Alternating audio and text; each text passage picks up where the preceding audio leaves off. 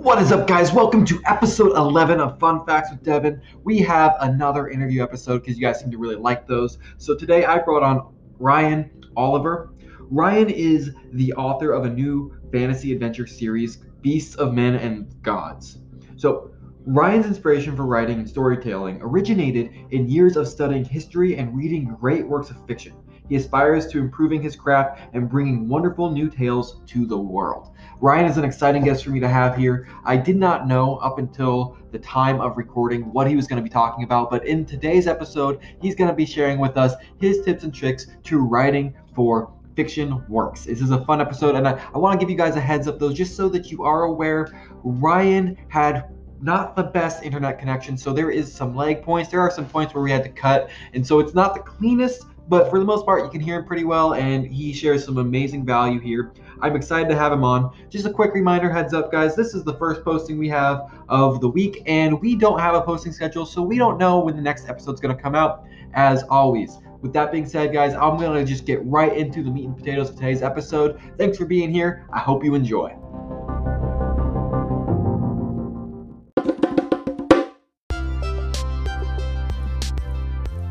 Awesome, Ryan Oliver, great to have you on. I've already introduced you to everybody so they know a little bit about you. I have actually no idea because I made sure to keep it a surprise. What are you talking to us today about? Well, today I am actually talking to you about my secret to my writing process for writing my novels.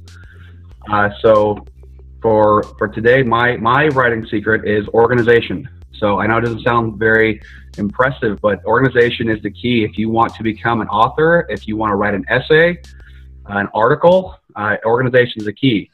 So I'll kind of run through that real quick. So first off, having an inspiration, having an idea or a story you wanted to tell or develop is your first step into writing your story or your book or whatever you want to write. Step two is really when the organization comes into play. Your brainstorming. This is probably the most fun part of the story creation portion of writing.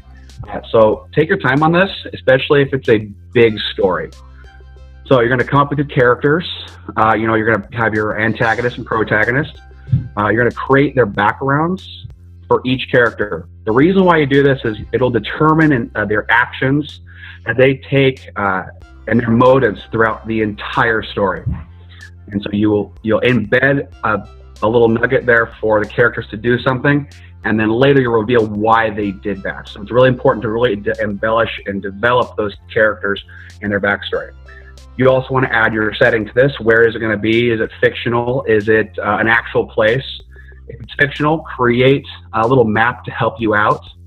If it's a real place, get a map and write down little areas that you'd like to, show, oh, they're going to go on First Street over here in this place and then on this place. So people can actually relate to the story and the location. And then third for that one, so you'll also talk about your setting, where it is, if it's a fake place or if it is a real place. If it's a fictional place, make sure you add your locations, maybe add a map or something to it just to help you out if you don't put it in the book yourself. That way people have a frame of reference to where the characters are going. And that goes for real places too. So have maybe a map or something to help you write the story. And then also you're going to have a moral for your story.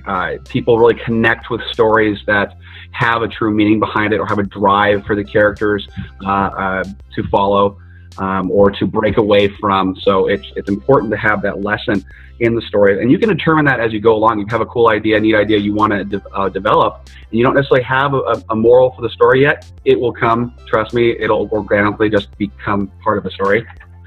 And so here's the big organizational part of it you want to get into, your development. So your big picture. This is where I actually made a thing called a storyline flowchart. What it does for me is it helps. So the storyline flowchart you want to produce is your big picture. It helps for me a lot with multiple characters and plot lines, subplots, whatnot. So it helps see the intersection between characters, locations, and events. And it can just literally be on a piece of paper scribbled out, and that just helps me organize where people are in the world that I've created. And it really helps if you got multiple books or storylines to go. Yeah. multiple storylines to go over, all the storylines to go over. And then how do you want to organize this?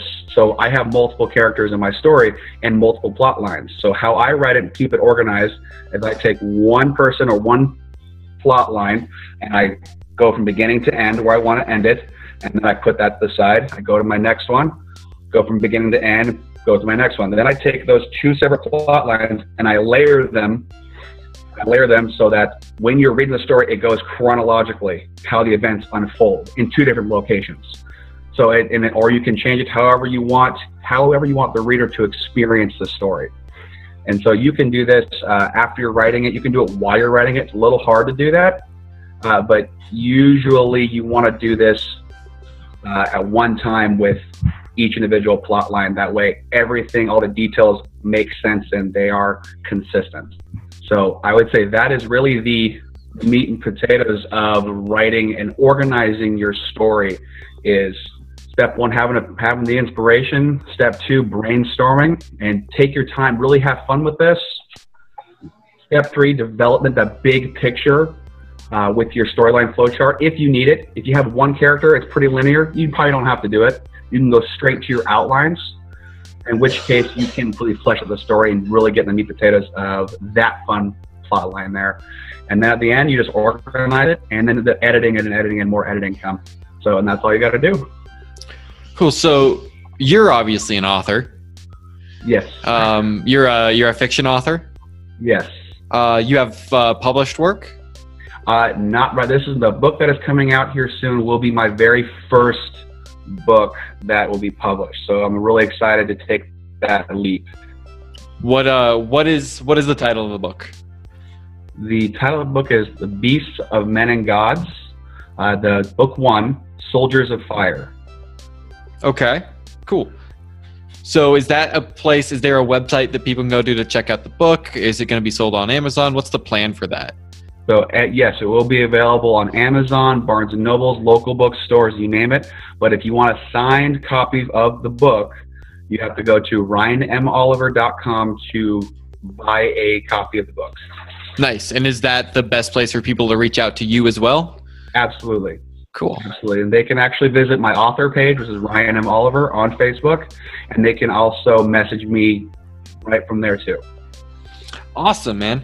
Thank you so much for coming on, teaching us a little bit about how to structure if we want to start writing a book, a fiction piece of any form. All right. Thank you so much.